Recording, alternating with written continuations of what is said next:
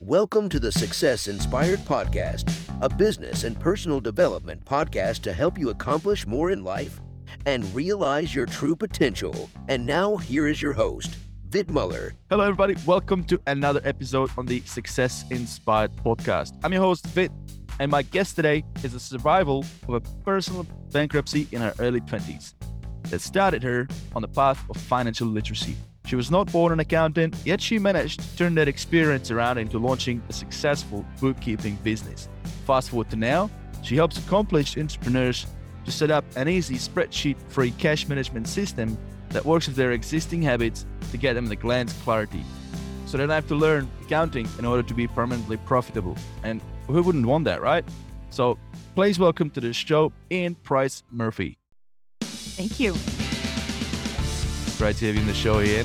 Great to be here. So, I've already introduced you a little bit, but what's something that not many people know about you? Oh, I'm kind of an open book. I think most people know quite a lot about me. You know, all of the things that people don't know sound a little stereotypical. I love to travel, but for me, that means that I had the opportunity to study salsa dance in Havana. So, there you go. Nice. And what's been happening in the world of accounting? Thankfully, very little. Numbers are very reliable and they're very calm, and they either make sense or they don't. And if they don't, it's one of the only places in the world I've found achievable perfection. You just got to keep looking. You'll find the problem and you can always solve it. I spoke to someone the other day about it. Said, you know what, like you can work with people, you can work with designers, or you can do all these other things, but there's one area of business that you can always rely on. There's no bitching. It's always going to be true. There's no lying, and it's numbers and it's accounting. Yep. Always rely on that, and there's peace with that as well, right? I think so. Yeah. What do you like most about your line of work, other than this? Well, I mean, I don't know that I love this about my industry, but what I love about my job specifically, or the company that I run, is that it really is bringing those two things together. It's allowing me to have that ability to achieve perfection, which I definitely like. But because I myself am a small business owner rather than working in a corporate accounting firm, I still have the ability to interact with really interesting, fun people on a day-to-day basis. And, we work with people that are doing really amazing and cool things out there. And so being able to sort of, support that and be a part of that is really satisfying to me. And I love working with business owners who are ready to make that transformation, because watching that cloud lift, the seas part, the numbers suddenly make sense to them and their shoulders drop and they breathe a sigh of relief. To me, that's my food. I live for that. And it's so nice to be able to have both of those together in the same place. I love it. And you're totally right. It's easy to lose passion for what you initially may have loved when you not always, but not always the case, but in some cases, and I have noticed with some people that I know in an example of accountancy, initially they love it, but then they go into the corporate gig and it's just, it's all structured and you're just not that being an employee, it's bad. I mean, it's nothing about that. About in some cases, it just becomes like too routine. You're too constrained. There's too many roadblocks, and you have to report, and it just becomes too much of a job and less of a something that you initially like it because you really loved it. You kind of lose the passion out of it. And I know a few people that happened to, and it kind of sucks, hey. It does suck. And a lot of times it's just being separated from the results that you're producing. If all you're doing is producing the reports and not being able to see how that affects the decisions and being able to help people make smarter choices, you better hope that you've got great coworkers that you really like. So what are some decisions that numbers can help business owners make? I mean, what can it help them with? That's why I love them. For me, I think that especially in sort of small business or lean and mean organizations where it's 1 to 3 partners, less than 20 employees, or sometimes down to just one person themselves, it's so easy to get caught up in what you think you're hearing the trends are, or you've had a brilliant idea in the middle of the night, or, you just sort of have this gut instinct that this is really where we should go. And all of that is great and really important. We need that spark of creativity, and it needs to be balanced against the reality of the numbers. So, because this is, at least in the US, 50% of small businesses go out of business in the first year, and 70% are out of business after 5 years. Of the businesses that fail, almost all of them, 82%, say that it was cash flow was the reason that they went out of business. So not that people weren't super excited about buying their products or that they couldn't find the right path to market, but that they didn't know how to manage the cash so that they had the money that they needed when they needed it. And to me, that is a giant tragedy, right? And so either that's because you get this middle of the night brilliant idea, but you haven't tested it enough. And so you waste a bunch of time and money trying to sell something that people aren't interested in buying. Or they are really interested in buying it, but you haven't really thought through the cycle of how we're going to get this product out. How much time do we need? How much is it going to cost us? Where are we going to get that money from? And so explosive growth can take a company down. And we saw that however many years ago it was, 10, 15 years ago. Anytime a small company would end up on Oprah's list, they would be blown out of the water. And a lot of them had to fail because they couldn't keep up with this insane demand that they had no structure or systems to handle. Okay. So chaos. So we like to go from chaos to clarity so that you can see what's happening and then make really wise decisions around it. You can temper your feelings about something by saying, well, but this is what the numbers say. Mm-hmm. Now, when we talk about the chaos example, why do you think it is? Is it because they suddenly get so many new customers, they can't handle it, and the reason why they fail while it puts them down is because of the overwhelm? The quality then goes down, which then affects the reputation, and then it goes demand goes quickly up and then quickly down. Is that what it is? You reckon? Or it never goes down because they can't fulfill the obligation that was created and they have to refund the money. Yeah, so there are businesses that go out of business with people clamoring for their product.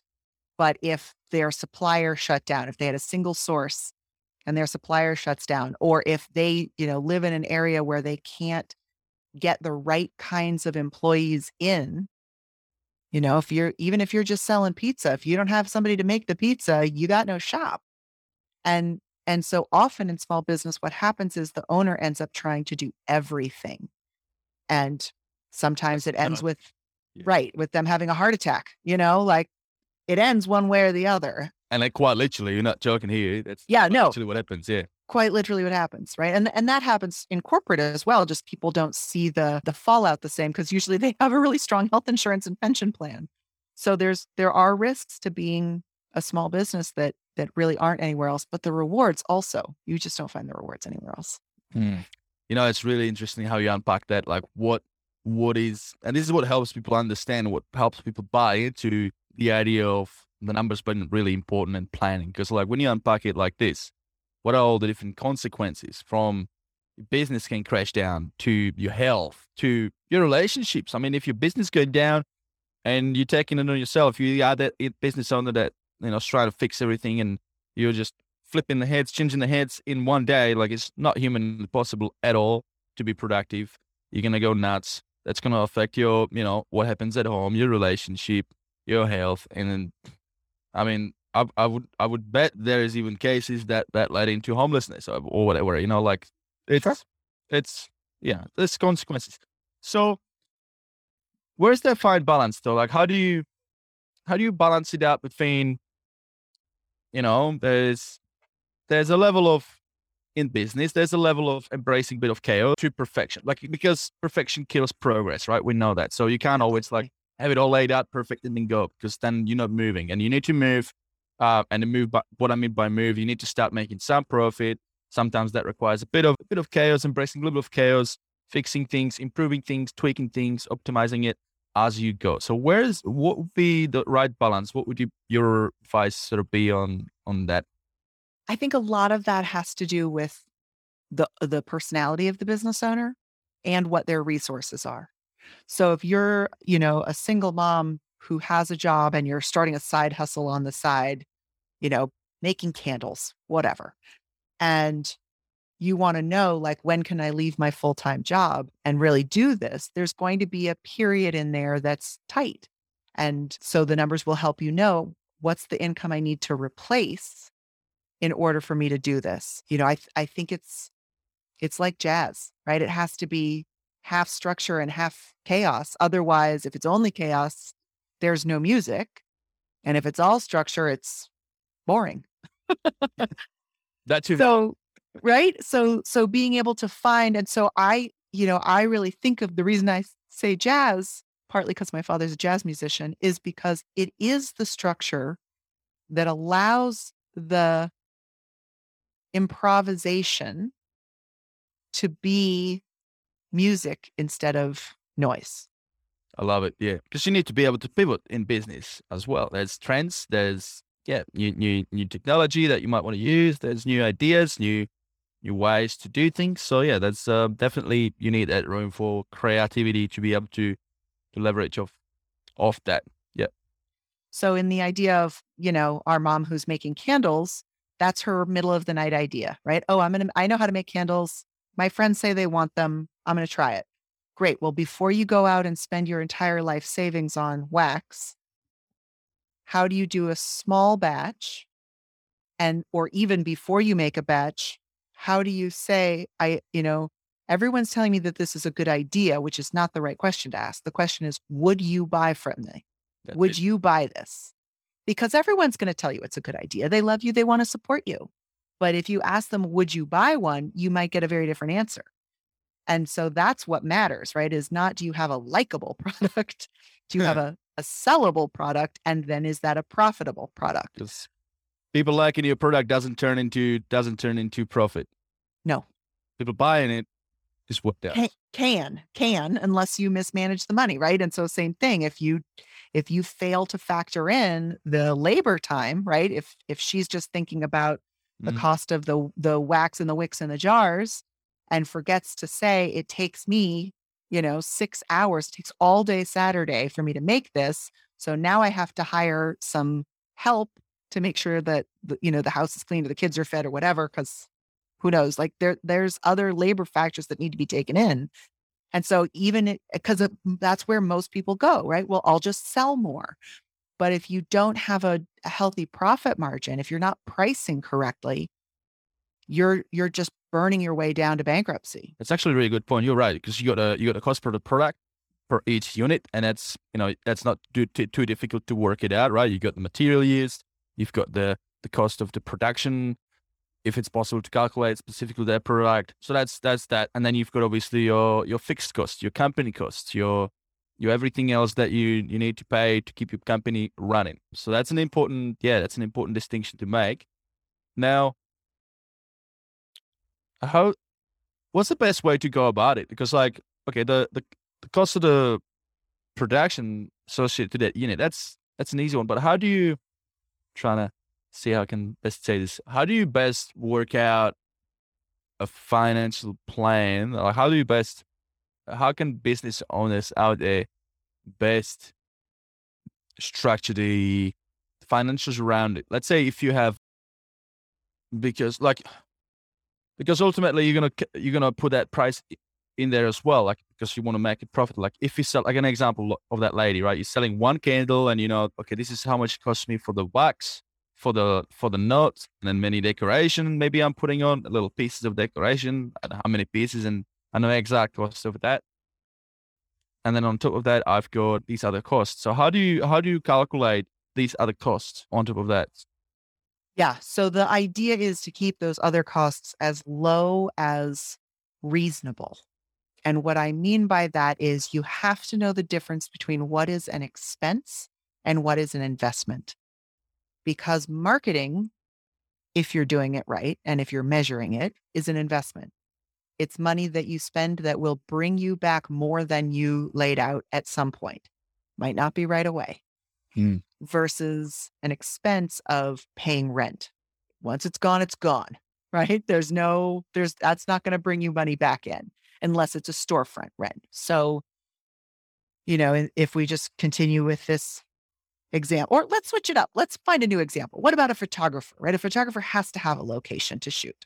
Yeah. So the photographer would, digital. So there's their sort of equipment cost, which is a one-time cost, and some things that need to be replaced. Mostly like it's the about cameras, the microphones, the lights, all that. there's their time and labor. Maybe they need a photo assistant, maybe they don't, but they'll need somewhere to shoot. And again, some photographers get very creative and do outside portraits to avoid that. So, if the decision is I need to pay rent because that's an investment, because I need to have a studio, great. So then you have to think about, well, what's the rent on your studio? And if you charge $250 for a portrait session, how many portrait sessions do you need to do in a month in order to be able to pay rent? And is that a reasonable amount? Because people also forget when you're a business owner doing everything yourself, you really can only be producing about 40% of the time. You really need 60% to do the admin and the marketing and the sales and the contracts and the follow-up and all of that other thing. And so people think they can work 40 hours and that gets them a 120-hour work week, and it's not sustainable. So being very clear about, when I sell a portrait package, there's not just those direct costs that you were talking about and the indirect costs of overhead, but also all of the ancillary costs around it. How long does it take me to get a new client? How much does it cost me to obtain that client? And those are all things that are a little bit harder to pinpoint. And that's why, I'm deeply in love with the system that I teach, which is not my own.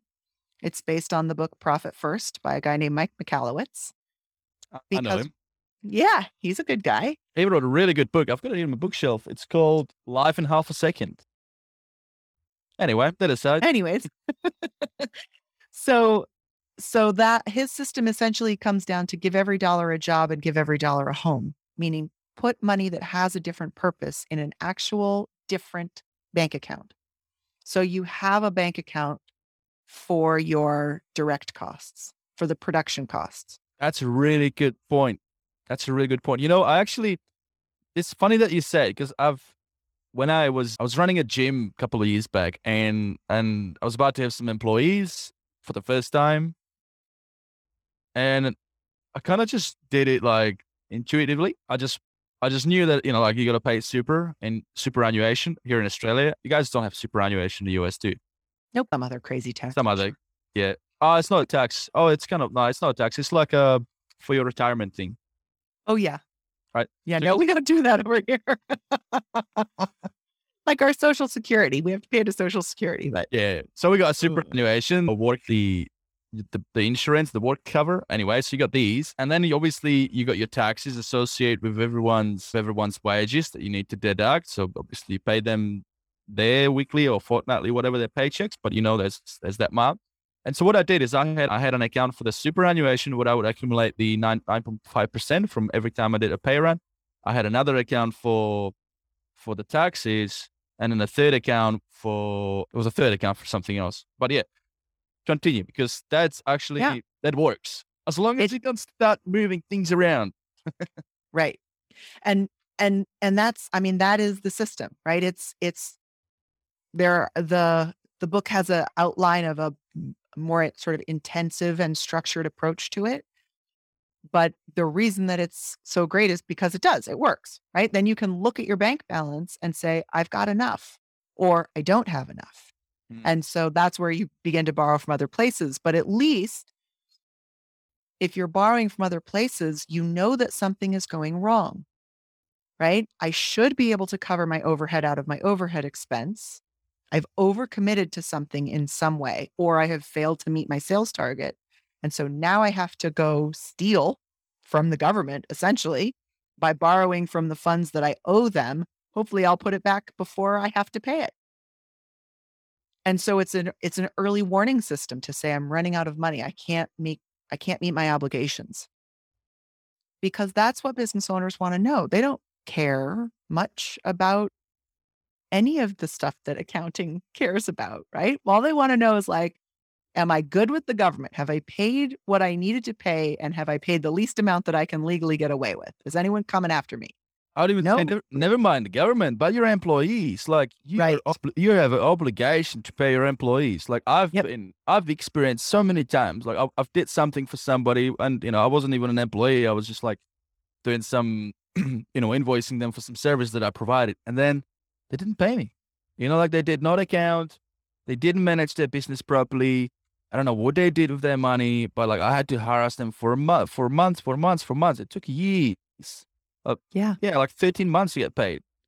So to anybody out there, guys listening, and you're feeling like I've got a business and it takes hustle and, sometimes you need to like kind of take risks. Yeah, you have to take risk, but you also have to be responsible to the people that are working for you, that are providing you service that helps you grow. Like if somebody did service for you that, let's say if somebody built you a website that helped you acquire new customers, you got to pay that guy or that lady, whoever did it, you got to pay them. If you have an employee and they're working their butts off for you, you have to pay them. That's an obligation. So I'm ruthless on that because I hate when people do think that because the money is in the account, like they feel like it's their money. It's not their money. Right.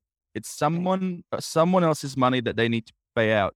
And so the idea of having that structure and that discipline and having it in individual accounts and being honest and being ruthless to realize that is it. Now I've put those money in there. That's no longer my money. And I have to work with what I've got left. And that's how it keeps you honest. Yep. And so we actually recommend that there be a specific account for the owner's pay. Because again, a lot of times owners are treating their finances like a yo-yo. And so they go without a paycheck for 6 months.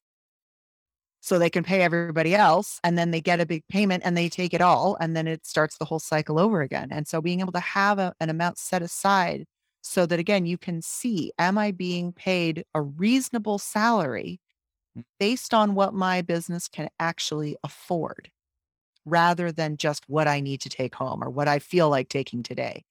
Yeah. More often than not, businesses can actually afford to pay their owners more than the owners are taking because they're paying too much for overhead. And so again, once that becomes clear, I should be able to pay myself X percentage out of my business. And the reason that I can't is because I'm spending too much on rent. Now I have a reason to go look for a cheaper rent. Right? Now I have a reason to negotiate with the phone company, or now I have a reason to come to the employees and say, we need to be more efficient with what we're doing. Because if I can't get these costs down in a nice way, I'm going to have to start cutting and burning and finding the way to sustainability. Just while you're talking about the calculations, right? The examples of you got your fixed cost and then you got your cost per product sold or cost per particular service provided. Let's say if it's a day of photo shoot. So would there therefore the blueprint or like a simple formula for anybody out there be work out what's your minimal amount that you need to spend in order to be operational? So what's the minimum amount that you need to put into your marketing to acquire a customer? What's the minimum amount you need to put into the systems? Let's say if you're buying a software to manage your workflow, manage your team. What's the minimum amount of things that you know that you need to pay for so that you know what that total fixed cost amount is per, and let's say generally we like per month, but it doesn't have to be, whatever works for you, right? And then work out, obviously, what's the service or product that you want to offer? Who is the ideal audience? Who is your market? Are they, low income, mid income, high income earners? Is your and then is your service tailored to those? And then that will then govern, okay, how you're going to price it from a marketing perspective. Because sometimes if you price it too low, it might not be appealing. You might have to price it higher, whatever you do there, but work out how much you want to charge for what you sell. And then quite easily, you'll then work out how many of those units you need to sell in order to cover your fixed costs. But the way you do it is you need to, I was going to ask you about, I'm going to give you the answer, but let me just finish this and then you can expand on that, because I'm sure there's more that goes into it. But then you need to also work out, okay, so out of those units that you sell, out of what you sell, the product or service, out of what you sell there, work out what's the net gross profit. That's a gross profit. So the profit would be deduct what's the fixed cost. That way you've got the cream on top. That's like your gross profit. And then work out how many of those you need to sell, or basically divide your fixed cost by the gross profit. Tells you how many units you need to sell. And that's and that helps you know how many you need to sell. And then obviously on top of it, you've got taxes. So you need to take those into account too, but they just get deducted of your gross profit, which then turns you to net profit. Would that be like a simple formula for somebody out there thinking, hey, I've got this great idea. I want to sell this widget. How do I get started? How many of these would I need?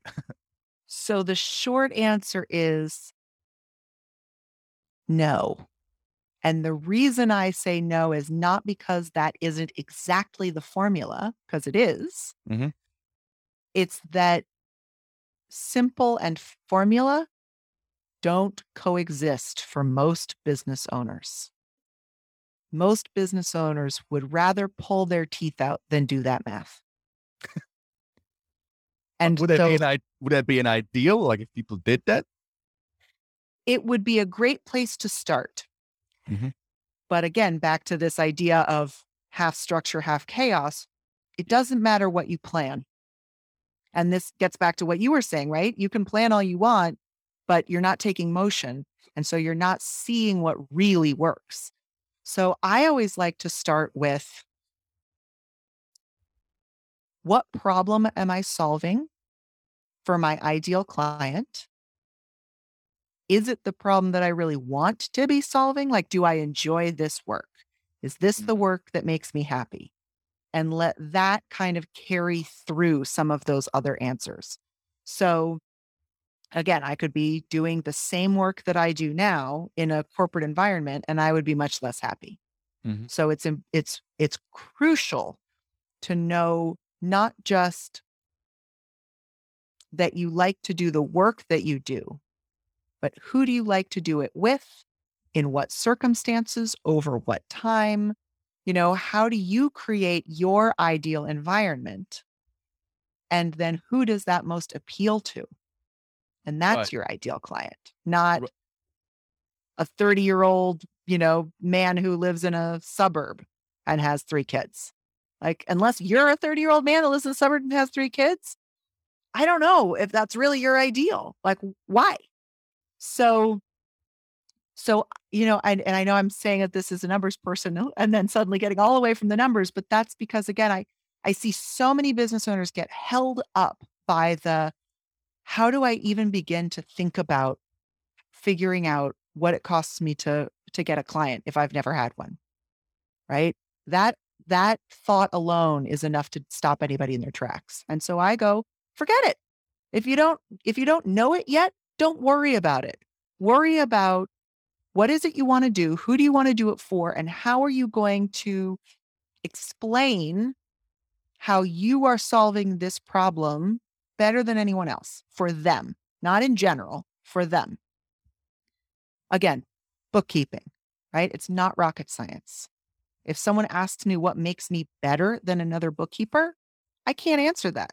I hope that all bookkeepers, I know that they aren't, but I hope that all bookkeepers are honest, careful, ethical, detail-oriented. I'm not different.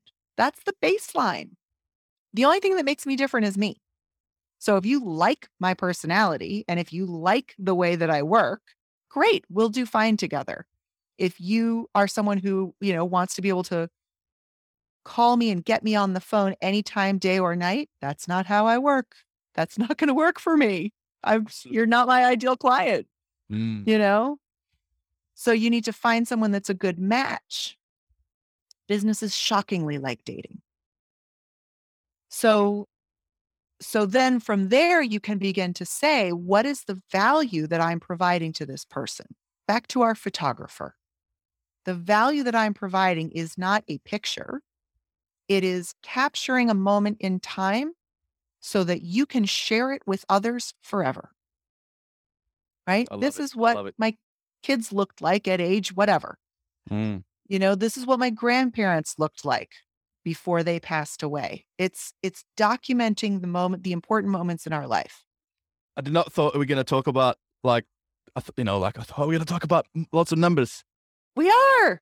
But we are. And this is so important for people to understand. This is that just, you start unraveling it. It goes much more in depth. And there's so many lateral consideration. This is actually a really good one that you just said. This is marketing one-on-one. Yes. And I don't know if it's going to be part of the recording, but at the beginning we were just tweaking something and I was talking to Ian about, one of the most powerful skills that any business owners need to learn and should learn when they start is the power of copywriting, because everything is marketing. Any business, and I don't care what business you're in, you need to be able to market. That means you need to be able to convey your message to your target audience. And literally, the way you write things is what's going to either make your advertisement convert or not. And in that example, you just said, well, what is a photography? You're not selling a picture. You're not selling a snapshot. Here's a digital file of an image. It's to capture that experience, to capture that moment, right? So it's understanding how to play on the words and get to the root of what the true value is, right? Yep. And because if it's just a picture, you can do that on your iPhone. Why would I pay for that? Yeah. So back to the planning phase. If you're trying to work out, okay, how many things I need to sell to cover my fixed costs. Obviously, once you work out who's your ideal market and what you truly love to do, in consideration, also your lifestyle as well, right? Like, it's got to work with your lifestyle, not just what you want to do, but it's got to work with your lifestyle. Like in your case, like you said, you're not just going to be picking up phone for anybody just like on the fly, because that wouldn't suit your lifestyle. And that's great. So that's all there. And then you need to work out, okay, well, how am I going to optimize it? Like, if I know I need to sell this many, it's the ancillary cost, like you said. How long is it going to take me to sell those? So one of those things that's going to influence that is how quickly can you sell it? How quickly can you market something? And how can you shorten the path from somebody's eyeballs landing on your ad for the first time to them opening up a wallet and signing up? And that's marketing and sales, conversion, and copywriting. Yeah. And many, many other things that go in there. But. Right. And so the reason that I think that piece is important and framing it is important and knowing what the problem you solve is, which is marketing, is because that affects your pricing. Because if you're saying this is me capturing, a moment that you wouldn't have access to with your iPhone, no one else is going to be able to make it in this way, then you can charge essentially whatever you want. The more you charge, the different that your ideal client changes, right? So if you wanted to do that for high school seniors, you wouldn't be able to charge necessarily $5,000 for a portrait because that's not in their budget. So that's a disconnect. But if you're talking about a high-end wedding photographer, go for it. That's probably low. Yeah. So again, that's how what you want and your pricing interfaces with your ideal client. So how that gets back to what you take home, et cetera, the price of it is you then, what often happens is someone says, oh, I'm going to be a high-end wedding photographer. I'm going to charge $10,000 a day.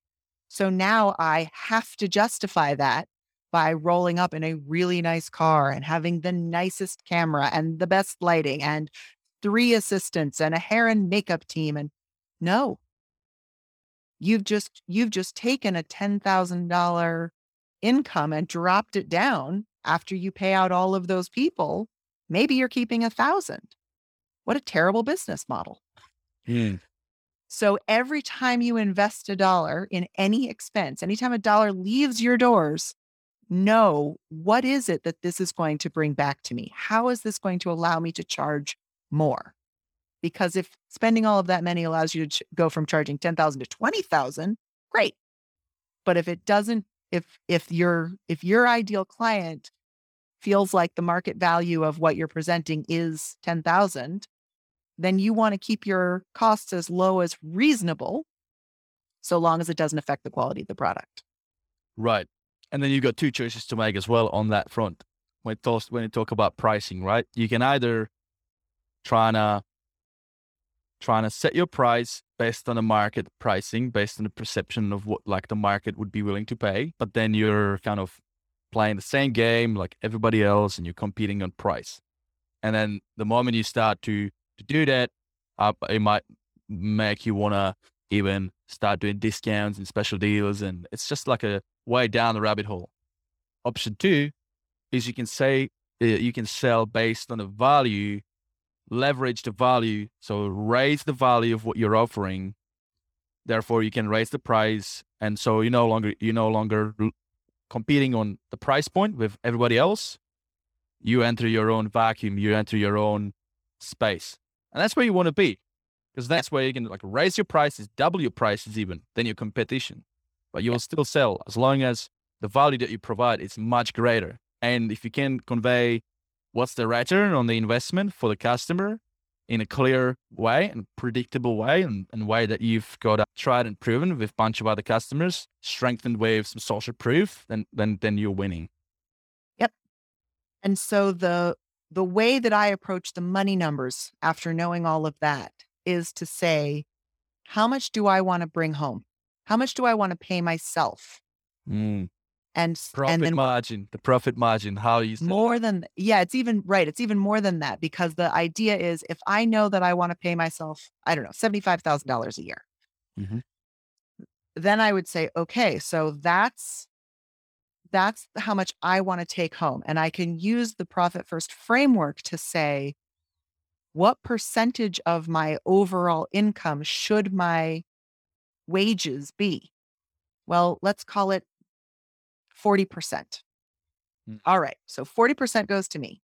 5% needs to go, or 10% needs to go to just pure profit. That's my cushion. That's my emergency fund. That's my what happens if things are suddenly a global pandemic happens, right? Where's my business emergency fund for growth, for emergencies, for all of that? So I want to set that aside.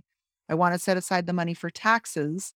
And then I want to set aside the money for my operating expenses and for my direct costs.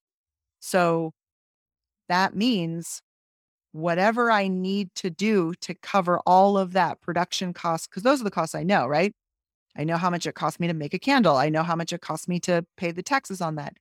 Then whatever that number is, that has to be 60% of something. So if I want to pay, if I'm saying that a healthy business would pay its sole owner 40% of the income, then everything else has to fit into the other 60%. Right? The taxes, the profit, the owner's pay, et cetera. And so that's what I say was, okay, so what is that number? I have to actually pull my calculator out because I can't do math in my head. So if I were to say, and this is so much easier than all of those other calculations, to say, what did I say? 75,000 divided by 40%, 187,500. That would be my sales target. To know that I'm able to cover all of my expenses, my production costs, everything. And that's how I know that I can take home what I want to take home. That's awesome. Right? So much simpler. Yeah, that's so much simpler. And then you break it down on divided by 12, so you know what's your monthly. And then you break it down to how many things you need to sell per month, week, day. And then off that, you roll off, okay, what's your conversion? How many sales calls you need to make? If you know that if you do, 10 sales calls and you sign up 5 customers, that's 50%. You can then play on, you can unpack the rest of the numbers. Yeah. And then that forms your KPIs or your KPIs, your key performance activities that drive your KPIs. Right. And so now you only have to look at 2 numbers every month. Did I hit my sales goal? And is my business bank account staying the same or getting better? If it's getting worse, I have to make an adjustment because something has been happening. One of my costs has been creeping somewhere. Doesn't matter which one, right? We all get obsessive about line items and budgets and, oh, I spent over $10 in this category, but I spent under 70 in that category. So now what do I do? And it's so complicated, and it doesn't need to be. All you need to know is, what is my sales target for the month? And is my bank balance holding strong or getting better? The end. That's it. That's it. Simple, simple. I think we've unpacked the whole thing. I love it. This is so much value. I mean, I'm sure there's somebody out there right now listening that was considering maybe starting a business and it was all, a bit unclear. So I really hope that we've kind of helped somebody clear that up. Now, I have one more thing to add on that, which is when you're starting a business, you're not going to start with whatever 187,000 in sales a year, right? So whatever the divided by 12 is, let's just round numbers. Let's call it 10,000. While you're starting out, if you know that you need to be bringing in 10,000 in order to be able to pay yourself what you want, and you know that that's not going to happen through sales, the question is, where is that money going to come from then? And so now I have to be able to invest $10,000 of my own money into this company a month to be able to pay all of the things. And so that's how I can see when my earned income starts coming up, then my investment starts going down. But if I know that I only have $50,000 to start a business with, I now know I have about a 5 or 6 month runway. Yeah. That's actually really good. So bring it full circle all the way to the beginning, because we kind of covered only under the assumption that you're already kind of operational. So this is actually really important. Like, how much money do you actually need to get started? Because bootstrapping it with nothing is super scary, and the likelihood that it's not going to work out is much, much higher, because when you're not funded, then you're more stressed. When you're more stressed, your IQ goes down, means you're more stupid and you make more, you get worse decisions. So it's actually so important. So on that example of somebody transitioning from, let's say they've got a job and they want to start, their candle business, it is scary. And the best thing you want to do actually is, because you've got a bridge already built, you've got one bridge there, you've got your income from your job. This other thing is not making any money. So you got two options. I mean, you could go all in, which means you're going to have all time on doing that, which is good. That's your leverage, more time, but no income until you do. Or you could work extra at night, building this thing, building that little bridge by bit, but having that security of income, therefore less stress, also more workload. So you kind of have to make a choice on that. But I think that's a better option. Slowly, at least to get to 50%, or at least establish your systems, establish your operational workflow, so you have got a clarity. Because if you do the first option and you got nothing, then you got chaos. But if you start with an established way, or if at least you've got a plan, like established marketing plan, and you've got a clarity, and you've got your collateral ready for marketing, and you've got your production processes, well, that's much easier to then go all in. And I would say, right, even so I think a lot of people start with collateral before they have proof of concept. So I see a lot of people say, oh, I haven't started selling yet because I've been spending all my time building my website. Yeah. Well, unless you plan to sell online, even if you do plan to sell online, like, are you sure somebody wants to buy this yet? Don't print a business card. If someone wants your info, say, oh, I'll just send you an email right now. I'll text you right now. I'll give you the info right now. Yeah, right. Yeah, that's the whole, like, don't aim for perfection. Like, don't worry about business cards. Don't worry about that. You can do it through an email. You can do it. You don't even have to have a fancy personal. You can just go with your own Gmail, personal Gmail. Don't worry about domain. Go from there, right? Because essentially, it doesn't really matter that much. Like, at the end of the day, like, if there's a value behind what you offer, people don't care whether it's, you DM them or it's a fancy website. Like, that stuff matters later when you want to scale. But if it's just like we're looking for 1 or 2 or 3 customers who want to buy a couple of candles, literally just check it on Facebook, show them a picture of the candles, tell them about, how they smell, and then literally ask, like, who would want to buy? I'm building 5, I've got 10. Next week I'll have 20. First people then put a hand up, I'll DM me and I'll send you them. And then that's your proof of concept. And then exactly. And then the best next thing you want to do is get get them to, record a video or write a testimonial. So you got some social proof. Then build your website, put it on there as an example. Yeah. I mean, exactly right. Otherwise you're building a website that nobody cares about. And then you're going to have to try and go and get that social proof when you could have had that all along. Right. I mean, it's one of the things I really love Kickstarter about, where you can create a project and see who funds it. Right. Actually, Sometimes it'll be funded by people who just like doing that stuff, but it's a great way to see, what, now that I'm ready to move beyond friends and family and my local influence, will strangers buy this from me and without risking a dime of your own? And I think it's a nice way for some kinds of products and services to test it out. And then your production's covered. Yeah. Actually, Kickstarter is a really good, smart option. I love that. Now, at the beginning, I introduced you in, you went through a bit of a hill when you were in your 20s. Tell us about how was it like overcoming bankruptcy? Because, that term, it's super scary for some. It's like, oh my God, that would be my end. But is it really? I mean, you've done well. So tell us about that experience. So it happened because I was raised in a very sort of typical middle-class household. There wasn't a lot extra, but we always had shoes and food and, got by, but nobody ever talked about money. And so, when I began to be more independent, I did not have any guidance on how to create a budget. I knew don't spend more than you earn, but what happens when you find yourself in my position where you're working for minimum wage and it costs more than that to live? And so you try to add a second job, but it still costs more than that to live. Well, if you are a dummy like me, you get a credit card. And so that was what happened. I got a credit card to try and just get me through. And within a few years, I had tens of thousands of dollars on my credit card for gas, groceries, utilities. Like, it was cost of living. It was horrible. And I didn't understand, that I was paying like 15% interest. And so every month that I was making a payment, I was not getting my debt down at all. You just kept paying the interest. That sucks.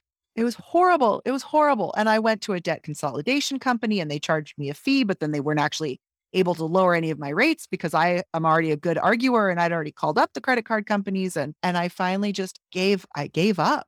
I literally gave up. And it took my mother looking at me and being like, you have to declare bankruptcy. Otherwise this is going to be the rest of your life otherwise. And it was devastating. It felt like such a failure. I take my word so seriously. If I tell you I'm going to do something, I'm going to do it. And so I had this overinflated sense of moral obligation to the credit card company, who had never done me any favors. But I felt like I told them I would pay this bill. I should pay this bill, even though I had paid it 4 or 5 times over. It's just that they were taking all of that as interest. So the deal that I made with myself was, if I go into bankruptcy, I'm never going into debt again. And so far that's been true. And that's, it's been more than 30 years now. So maybe almost 30 years. I'm only 51. And so I had to then learn about money because I didn't know how it really worked, other than spend less than you earn. But that's not enough, right? Because the time and the energy and all of that. So I became a bookkeeper. The last job that I had before bankruptcy, I was an office manager and learned bookkeeping as part of that. Mm-hmm. But when I asked for a raise in that job, she kind of said, no, I don't want to give you a raise. I was earning $9 an hour. She offered me $9.25. That was not going to do it for me. So I went out on my own and started being a freelance bookkeeper and was immediately able to charge $25 because that's what bookkeepers get paid, or did back then. And so now I was in charge of my own income. I could make these decisions about who I wanted to work with, and the world opened up for me and I was able to make all of these decisions. So I really enjoyed that part of bookkeeping, but the longer that I did bookkeeping, the more often I heard the questions that business owners were really asking, which was, oh, my books are balanced. Great. Can I afford to XYZ? Can I afford to buy new equipment? Can I afford to hire an assistant? Can I afford to start a new product? And I was like, I don't know. That's not bookkeeping. Mm. But I don't like having questions like that sit unanswered. And so I began to sort of look for those answers myself.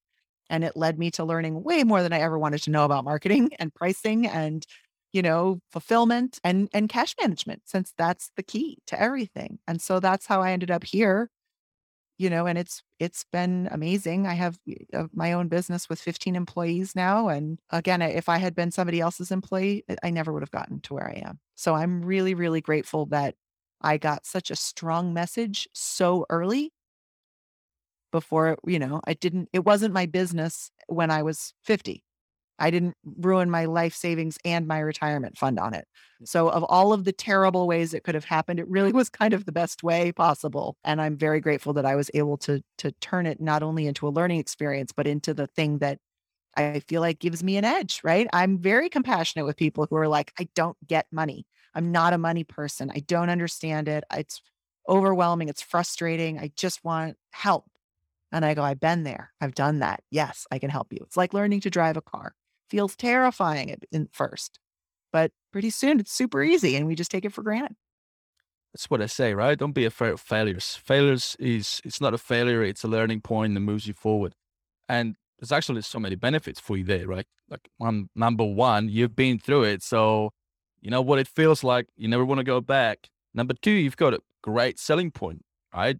You've been there. You've got a proof. So you've been talking to your customers. Yeah, great selling point. So I bet that if somebody asked you if you could, wave a magic wand, what do we call it? Would you want that experience to have happened or not? And I bet you would say yes. Yeah. All right. Yeah. Now, what happens when you do declare bankruptcy? Well, in the US, and part of the reason that my mother advised me to do it is because the laws were about to change. It wipes out all of your consumer debt. So it doesn't wipe out government loans necessarily, and it allows you to keep some of your essential assets. So I didn't own a home or a car at the time, but if I had, those likely would have been protected. And so it just reset me to zero, and it gave me a terrible credit rating for 7 years. But other than renting apartments, which I was living in Brooklyn at the time, and back then, nobody checked your credit rating. They just wanted to get paid in cash every month. That was really the thing. It had far less effect on my life than I assumed it would, which was also a little bit of a shock. Credit is important, but it's not the be all end all. Bad credit is not the worst. It doesn't mean you're a bad person, right? Or that you've done something wrong. And there's so many ways to repair it now. So basically, the main thing is that you wouldn't be able to get any loan, a business loan or a house loan for that period of 7 years.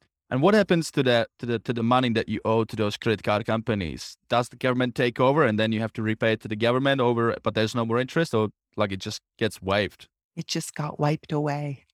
I just didn't owe it anymore.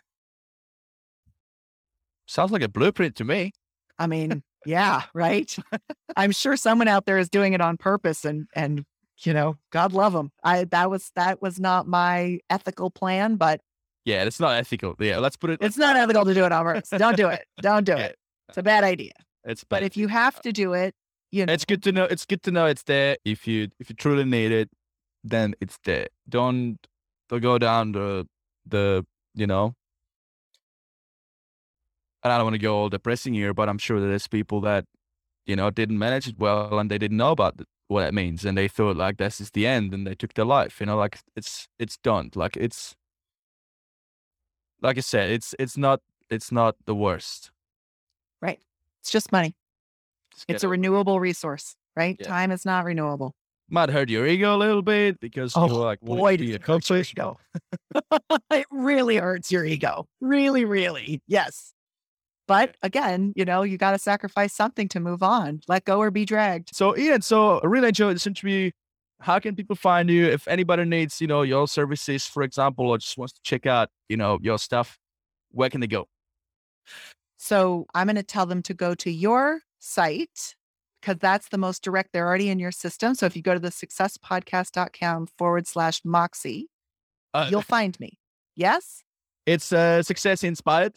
Oh, I was close. You know what? I'll do that for you, yeah? You do that part for me. So I'll see. Yes. Where can they find me? And if they want to listen more, if they want to find out more, you've been on many other podcasts, you've got articles to write as well. You get some really amazing online courses as well. They're super easy to digest and great for anybody out there. And we're all stuck at home right now, and most people are because of the bloody COVID thing. So what you guys can do is go to successinspiredpodcast.com/Moxie. That's successinspiredpodcast.com/MOXIE. And you'll be directed to an online course that Moxie has. And if you want to, there's like a $97 online course for, understanding better financial management. And you've got a couple of other courses if you want to get more premium, like support from Ian directly. I think there's even like a one-on-one or something. So go check it out, guys. If you want to get Ian to help you. If you just want to check out Ian's stuff, I've put all the links in the show notes as well, including Ian's socials. Just go check her out. She's got amazing stuff, and I love what she does. Ian, once again, thank you so much for being on the show. I appreciate you. I appreciate taking your time out of your day and spending this hour of providing so much value. This is what it's all about, providing value and trying to inspire people to achieve more in life and accomplish what they desire. So it's been amazing. Thank you. Is there actually quite specific, what would be the top 3 takeaway points that you'd like the listener to walk away with today? I would say, if nothing else, find that savings account that it's attached to your checking account and start putting in 1% of your income away as profit. See how fast that grows and see if that inspires you to take further action to give every dollar a job and give every dollar a home. I love it. That's number 1? That's number 1. That's the only one. I mean, you can read the book too if you want. There's plenty. I can keep going. I can give you all kinds of things, but I think it's good to focus on one thing, right? There's that book, The One Thing. Just do that one thing. That's the first step. I heard that recently. Focus on your right next thing, that one thing that you want to implement, let's say in your business, that will propel you forward. Otherwise, it's chaos and trying to do too many things at once is never going to be good. I love it. Exactly. Great advice. For those of you listening right now, this is to you, a message to you. Thank you for listening today. If you've enjoyed this interview, then please share it with your mates that you think would also benefit from listening and understanding a bit more about financial management. There's links on my website, on the podcast. You can just easily share it and people can listen to it. For show notes, for links, any extra tips to help you accomplish more in life and realize your true potential, please go to successinspiredpodcast.com. Thank you and have a great rest of your day, everybody. And thank you, Ian. It was amazing.